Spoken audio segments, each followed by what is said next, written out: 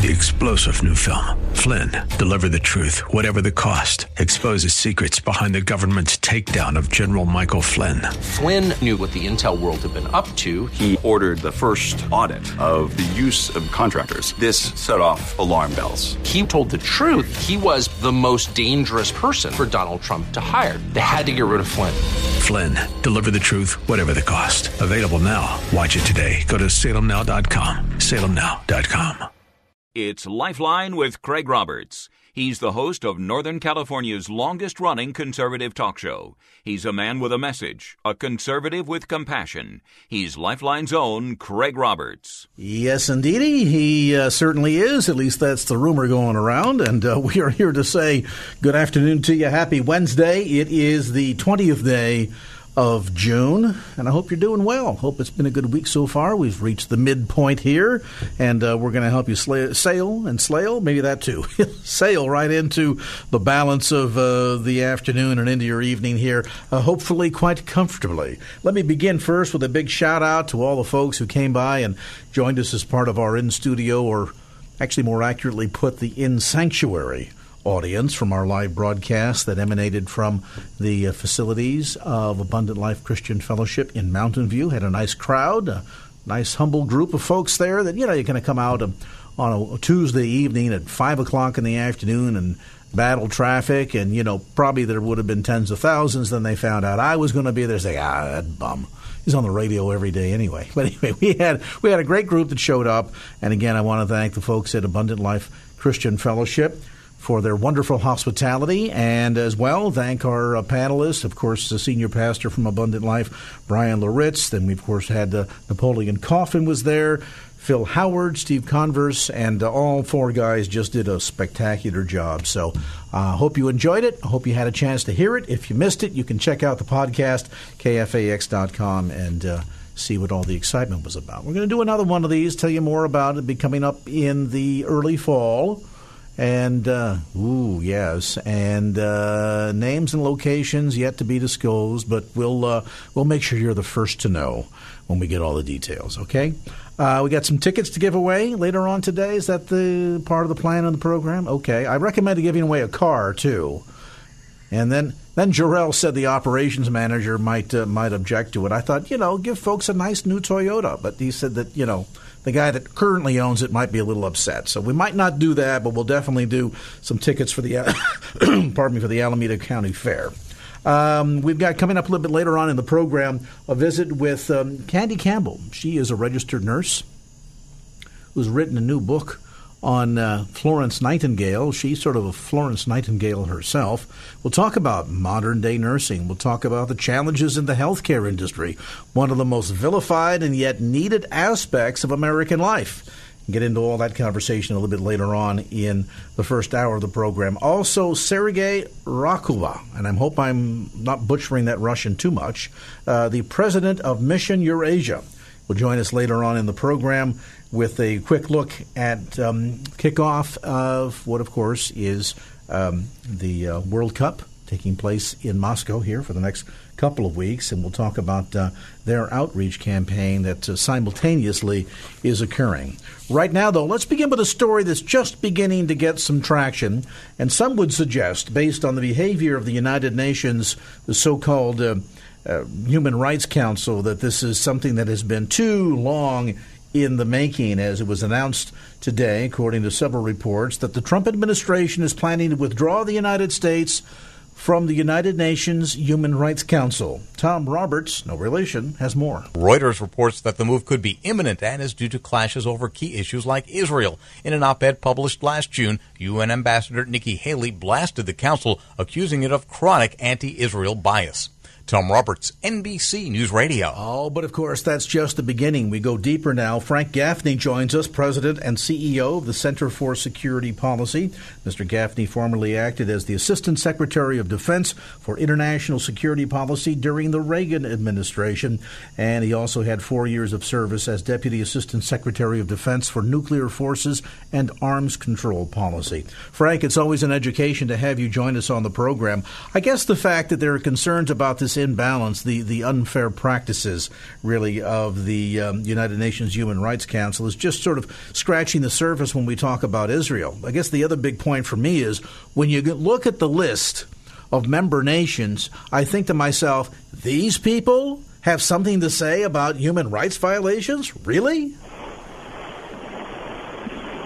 Well, they certainly have so far. This is the problem we've been facing, is that we've been acceding to the idea that they have legitimacy.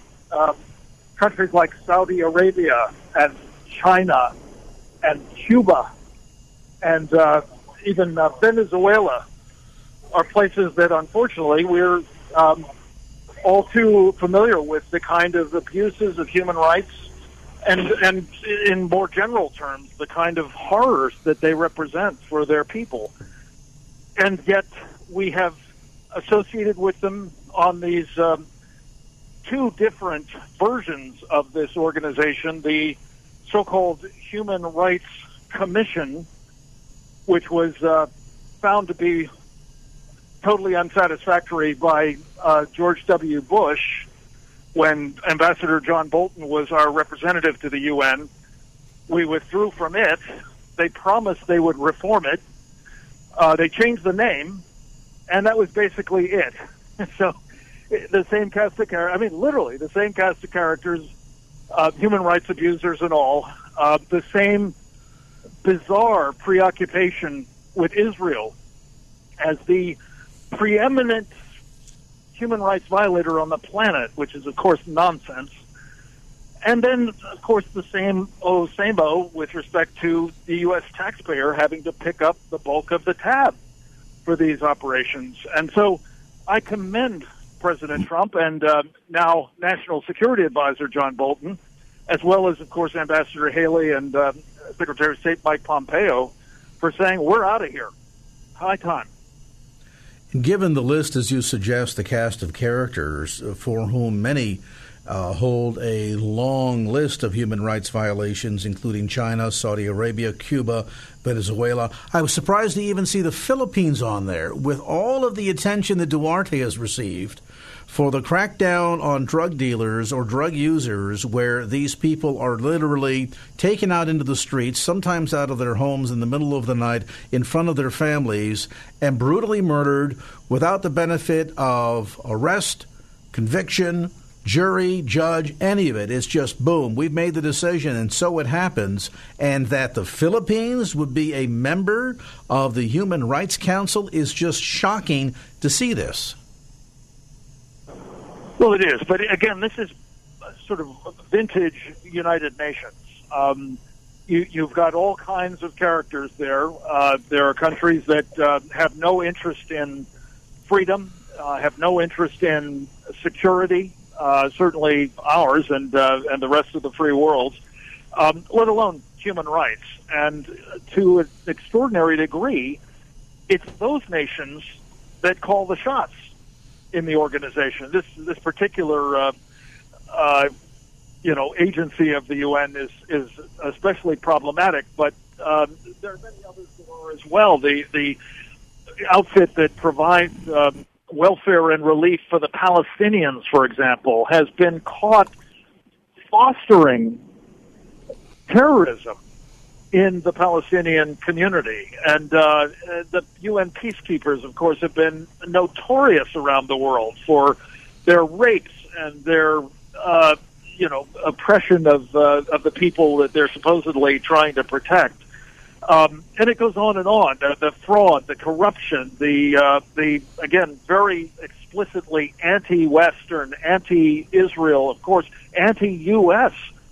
conduct of many of these nations. It's really high time, I think, for us to be revisiting altogether what we're doing in the United Nations, and whether, absent fundamental reforms of the kind that have been long talked about and promised, it makes sense for us to continue, certainly, to be paying a quarter to a third of the overhead.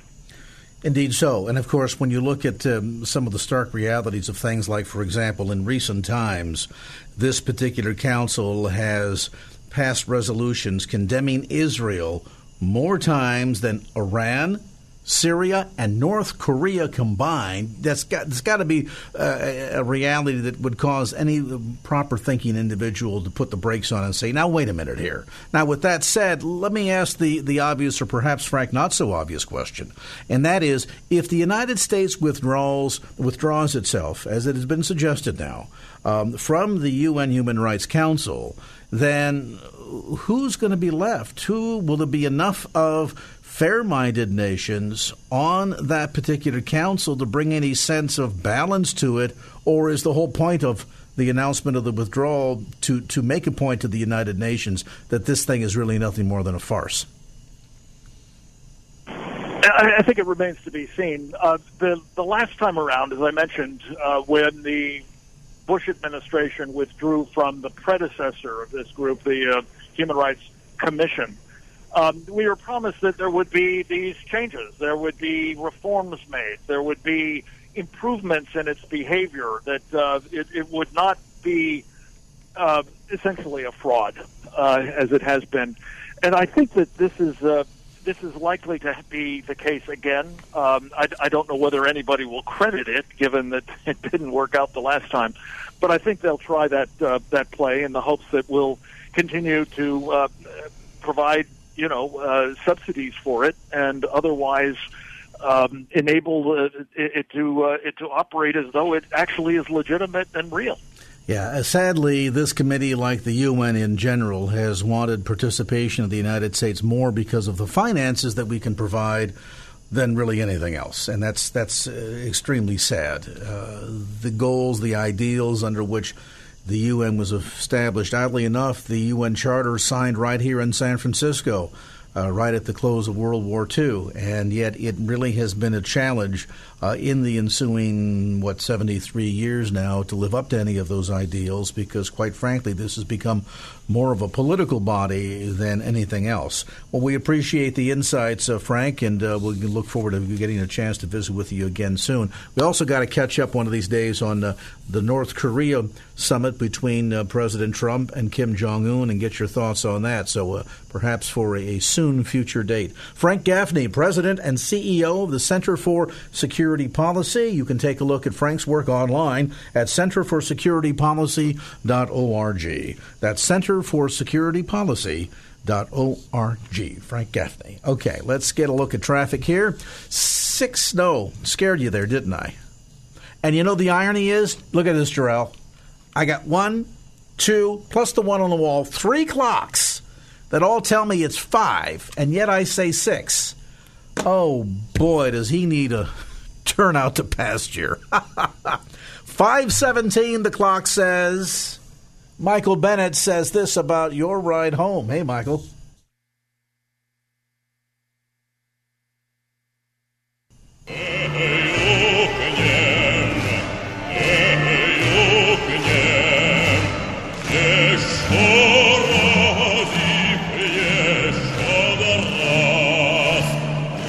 I think that's part of the old Soviet Union's Army chorus doing a portion of Song of the Volga Boatman.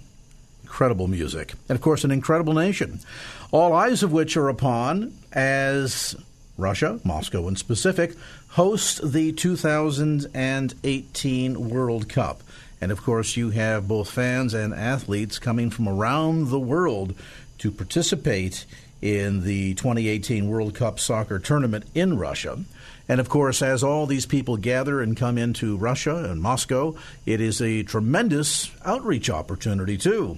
Sergei Rakoba joins us now, president of Mission Eurasia, with a look at World Cup and an opportunity for outreach. And, Sergei, thank you so much for being with us today. Oh, thank you so much for having me, Greg. This is, as I indicated, an incredible opportunity when you have not only athletes but soccer fans coming from not only across the vastness of the former USSR, but literally from across the world to watch and to participate in this. And I suppose with that, it's a tremendous outreach opportunity. But I just wonder, in the current political climate in Moscow, how challenging is that? Yeah, it is. It represents some challenges since a few years ago when Russia posted the new law that regulates all the religious activity. They were supposed to do it, in terms to regulate terrorist activity, but created an anti-missionary law that limits all the missionary or outreach activity of churches, especially evangelical churches, just to inside of their walls. So anything they want to do outside, sharing faith, sharing, whatever, so they would do outside of the church in order to share the gospel. Unfortunately, due to this new regulations, evangelical churches limited to do that only in the premises or in the boundaries of their premises, their walls. And that, of course, represents, certain challenges. So with hosting this World Cup games in Russia, Russian churches, despite of all these challenges, they realize that they can use the opportunity.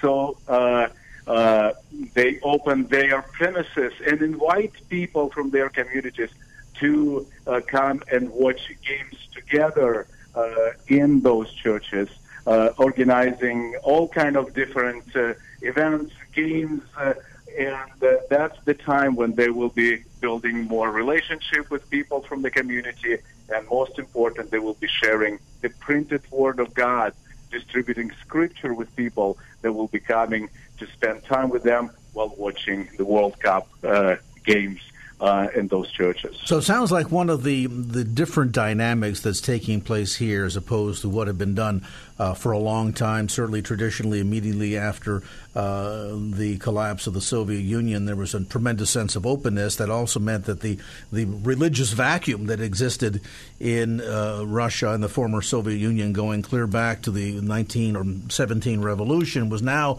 pulling in not only evangelical Christians from across the globe, but you had Mormons coming in, you had Jehovah's Witnesses, you had cults groups. I mean, just seemingly everybody descended upon Russia. And so part of this, I think, has been a crackdown not only led by the Kremlin, but also influenced by the Russian Orthodox Church. But it sounds like the strategy here is not necessarily outsiders coming in to evangelize Russians, but rather Russians evangelizing Russians. And, of course, there's no more effective way of reaching others for Christ than to do just that.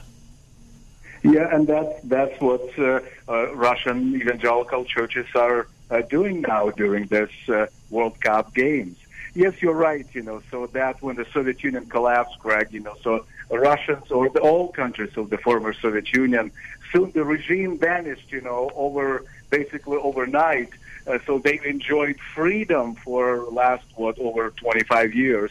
But since recently, enjoying that cozy relationship, Orthodox Church with the Kremlin, with the current administration, they started seeing that, all the foreign activity from any mission groups, any religious groups, and they claim that Russia historically belongs to Russian Orthodox Church, so they're trying to monopolize the religious field, and that's why this new law, they call it the Yarovaya package law, came a couple of years ago. But sure, there is lots of challenges with the mission work there. But the Russian Church, using this chance, when Russia is hosting the World Cup games, they thought, this is one of those still remaining opportunities they want to use to bring the gospel to their nation and bring gospel to their communities. I understand that in key communities such as Moscow, more than 600,000 scriptures and 100,000 special edition and New Testaments will be made available that can be used as takeaways for those that would gather at local churches. Again, in a community fashion to watch the World Cup, see all the action going on, and the same token, an opportunity to share the good news of the gospel. Toward that end, give us a look, if you can, Sergei, insofar as the work that's being done by Mission Eurasia. I would imagine this is a pretty hefty undertaking for your organization from a resource standpoint. What can and how should the global church be partnering with you and praying for you?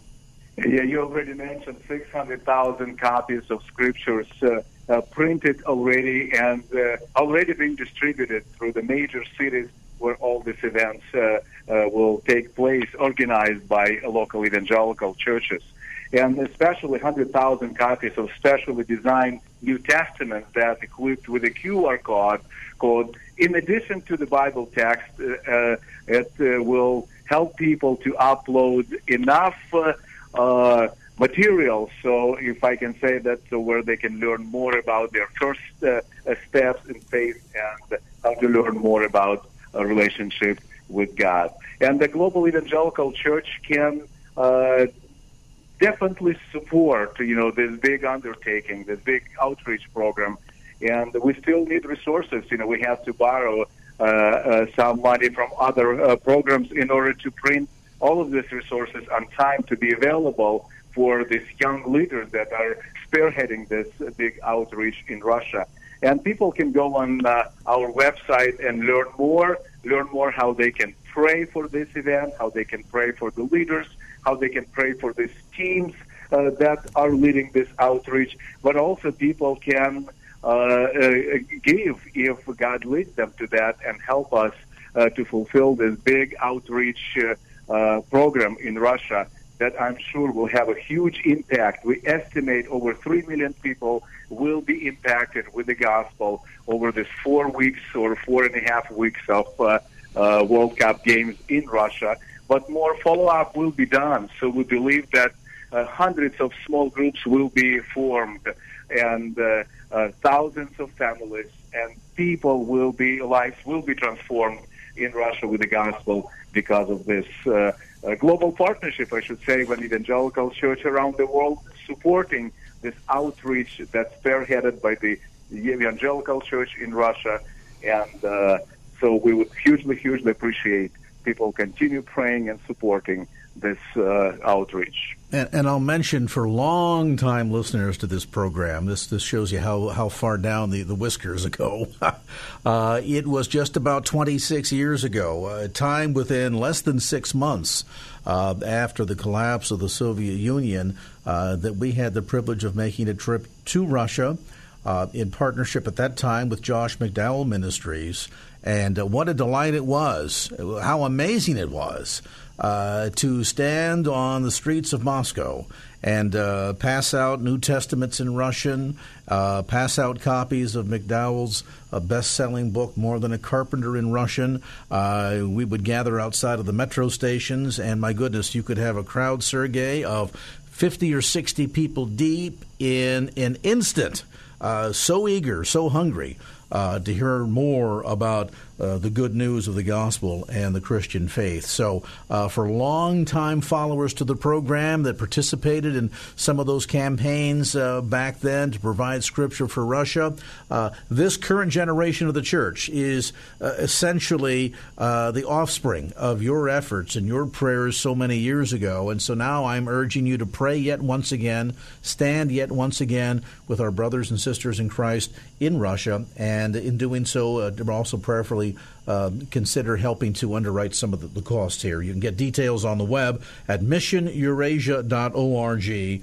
That's missioneurasia.org. And you say, gee, I'm not familiar with the outfit. Well, you certainly know Peter Danica, and this is Peter Danica's ministry, and we're so appreciative of what you're doing and the opportunity to provide resources and materials to the church in Russia, Sergei, in order that they might do all to reach fellow Russians for Christ. So God bless you in your endeavors, and we again encourage our listeners to be in prayer for all of the efforts of church leadership as well as Mission Eurasia in standing with this unique opportunity to share the good news during the World Cup as it is hosted by Russia and Moscow specifically for 2018. MissionEurasia.org. That's MissionEurasia.org. Sergei, thank you so much for your time today. Thank you so much, Greg, for having me. I'll spend the totality of my Russian. До свидания. До свидания, брат. Thank you so much, Sergei. Appreciate your time. It's a shame. We spent 3 weeks there. That's all I can remember. Oh, well, that's a great missions program. So we're thrilled with what they're doing. All right, 5:32. Let's get a look at traffic, shall we? And Jarrell says, can you do the introduction in Russian? No. I probably embarrassed myself there. He might have been gracious. So all I know, I ordered a cup of coffee. No, I think that says God bless you in Russian. Or something close to it. All right. Maybe a Russian friend will call us and straighten me out on that one. All right, let's get a look at traffic right now. Michael Bennett's going to call up and straighten us out on the ride home this Wednesday. Michael?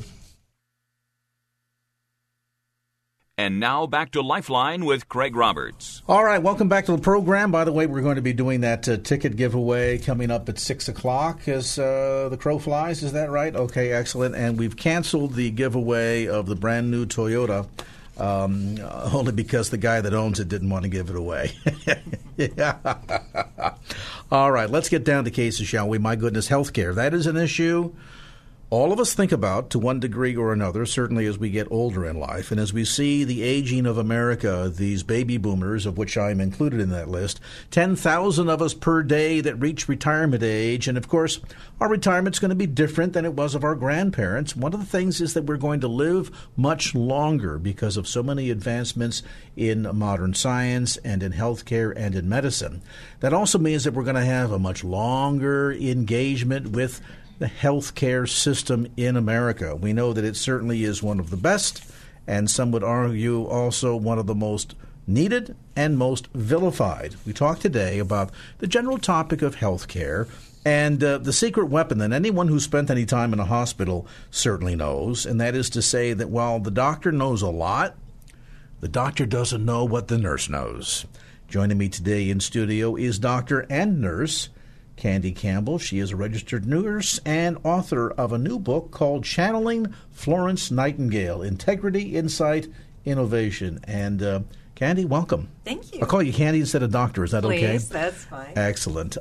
Great to have you with us today. Let's talk about this. More and more Americans will have more contact with healthcare professionals because maybe unlike our forefathers who might have retired at the age of 62 and dropped dead at the age of 65, we're living into our 80s and 90s. In fact, the number of centenarians is on the increase. Helping to get us there is the field of healthcare. And yet, boy, with all the debate about insurance carriers and the so-called Affordable Health Care Act, this has become one of the most vilified trades, and yet, ironically, all of us owe so much to it. Indeed, indeed. As a nurse and as a professor who is shepherding, bringing up the newest crop of nurses, it's part of what we deal with every day because there seems to always be something on the news as we train these nurses to be the future leaders in our field because it's no longer just grunt work, if you will. This is navigating a whole new system. Nurses are integral in the process. And I wonder, you use the term grunt work, but if you look at the life of Florence Nightingale, of course the subject of your book, you also do public performances, which we'll talk a bit about in a moment, related to Florence Nightingale. And certainly any nurse listening right now or CNA listening right now says, oh, yes, grunt work, a lot of it.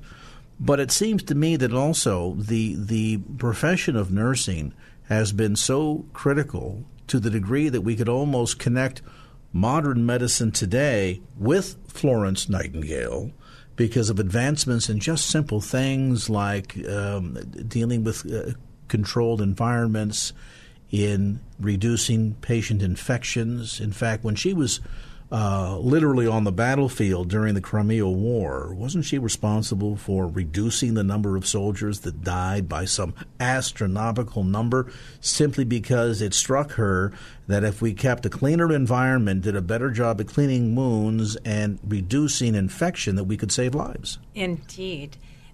One little part of it was that her hospital was actually about 8 or 9 days sail away from the Crimea. Oh, so it wasn't right at the war zone then. Okay. No, it wasn't, although she visited there at Balaclava once. But no, her hospital was in a little village called Scutari, which is outside of the eastern peninsula of Istanbul.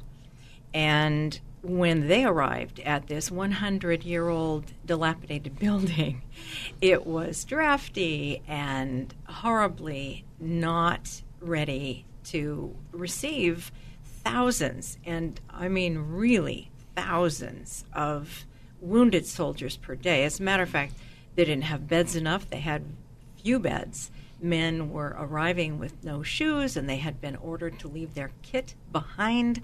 They had no blankets. There was all kinds of fetid debris on the floor, and the walls were filthy. There were rodents, and oh my goodness, it wasn't you didn't have to have a big brain to figure it out that they needed to be cleaned up around there just for the first step. But the fact that she was the first to recognize this and really push for it puts her at a groundbreaking level within nursing, does it not? I don't think that people didn't notice. It's just that there was no help, and that in the day, her group of 38 nurses were the first in Britain, anyway, to be allowed to serve for the army. Now, the French had a totally different system. They had the Catholic nuns and the priests who were trained very well on bedside care, and they had more money for supplies. They had a process in place, and their death rate was nothing compared to the British, and that so incensed her.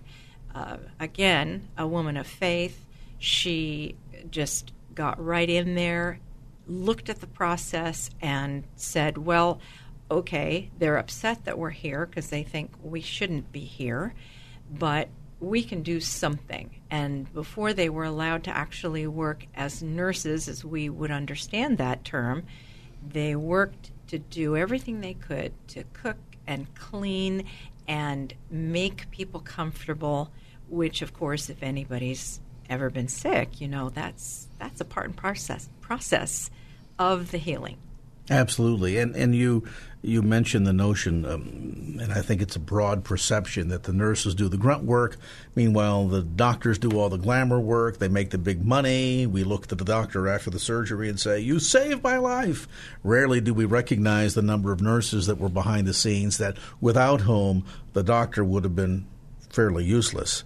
It strikes me, too, in terms of perception here, and this is at least what I observed in my brief hospital stay a few years ago, and that is that because the nurses tend to have so much direct contact with the patient on such an ongoing basis, that they can typically diagnose things well before a doctor becomes aware. They get a better sense of where the treatment is headed in a good direction or maybe not so successful direction far sooner than most of the physicians do. And I think that there is that sense that it puts the nurse in a very unique place, that while we look at, I think, society generally as well, this is the woman that comes in and, you know, deals with my bed sores and bedpan and things of this sort, does the grunt work. But in fact, it's almost as if nurses are on the first line of medical defense, if we'll call it, for perhaps want of a better term. Is that accurate? I think we're the infantry of the team. Ah. Yes, because unless you have someone actually looking at you from head to toe and taking care to notice as they're dressing a wound or what have you of the progress, well, the doctors have so many more patients. They just depend upon the nurses to tell them what is the status, and as you said, are we going in the right direction or not? So you almost then need to understand, is it fair to say, almost as much as a typical physician does? No, our training is different. Ours is more broadly based because you may have heard of that some physicians, and I don't in any way want to denigrate their part of the team because we are a team, but physicians are tasked with being the captain of the ship and giving the orders and being, if you will, the detective that they, and because their patient load is so huge. Friends of mine who are physicians and nurse practitioners who function in those sorts of roles tell me they have, well, 500 people in their files, and if they have a group of 5 of them and they're on call for the weekend, let's say, they may have, 2,500, 1,500 patients that they're responsible for, trying to keep tabs on all of these people, whereas a nurse, generally speaking, depending upon whether it's on a medical ward or in an intensive care area, might have 1 or 4 or maybe even 6 or 7 patients. They have to be the eyes and the ears for the doctors. Otherwise, the system would just collapse. So you really, in that sense, then have to become in tune with the patient, the patient's needs, and the patient's progress. Definitely. We're visiting today in studio with doctor and nurse Candy Campbell. She's got a new book out called Channeling Florence Nightingale, Integrity, Insight, and Innovation. And the book is newly available. You can get it through Candy's website at candycampbell.com. That's spelled exactly the way it sounds, candycampbell.com. She's also got a couple of events coming up that we'll tell you about a little bit later on in our conversation. Meanwhile, let's take a quick time out, get you updated on some traffic. When we come back, we'll talk about the lasting influence of Florence Nightingale. Right now, though, we talk about the lasting influence of traffic, I'm afraid, on your way home this Wednesday. Michael Bennett has the latest for us from the KFAX Traffic Center. Michael? And now back to Lifeline with Craig Roberts. All right, welcome back to the conversation, exchanging war stories or hospital experience stories here off the air with the author of this new book, Channeling Florence Nightingale. Doctor and registered nurse Candy Campbell with us today. What inspired you, obviously other than perhaps the obvious, so the connection between the impact of Florence Nightingale on modern nursing and your own career, but aside from that, what made you begin to really dive in and learn more about her that led to the book? As a student nurse, I think all of us are introduced to this iconic character, and something happened in 2010. It was the 100th anniversary of her death, which is kind of a weird thing but to celebrate, but people did. And another thing happened that year.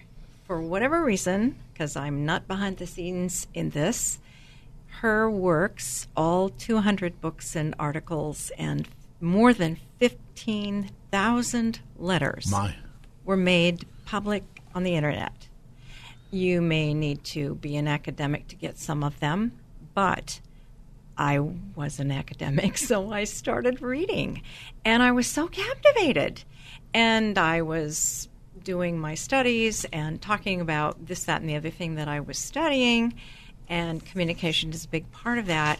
And then one of my friends who's in the National Speakers Association, I'm actually the president of our Northern California chapter now, asked me, he said, well, what do you do your doctoral work in? And I told him I'm doing it on interprofessional communication or miscommunication, as the case may be. And he said, really, why aren't you doing it on Florence Nightingale? And I said, well, I don't think that's really a research project. That's a historical thing. I had been talking about what I'd been reading. And he said, well, you're an actor, right? I said, yeah. And he said, is anybody doing you've had 2 solo shows. Is anybody doing Florence Nightingale? I was like, well, a lot of people dress up like Florence Nightingale. He said, has there ever been a solo show based on her works that you just told me about? And I said, I don't know, but I'm going to have to look that up. And so that was the beginning of the show that became the book. So he really planted a seed in that sense. And in terms of what you've extrapolated out of all of this research that you've done into her papers, more than 200 publications, I think a lot of folks might be surprised to find out that she was that prolific of a writer over her course involved in the nursing profession, but she indeed was. All of this, you've kind of distilled it down into some very fundamental principles that certainly guided her when she was involved in nursing in the 1850s to the nursing profession today. It's part of the subtitle of your book, Integrity, Insight, Innovation. Walk us briefly through those 3, if you would, Cindy. When Florence Nightingale began, life was different in Britain that was the Victorian era, and people had definite class stray, and she was part of the gentile, aristocracy. And yet she had a calling. She actually notes 2 different callings. The first one was just before she was 17. And she knew as a believer that God was calling her for something. She wasn't quite sure.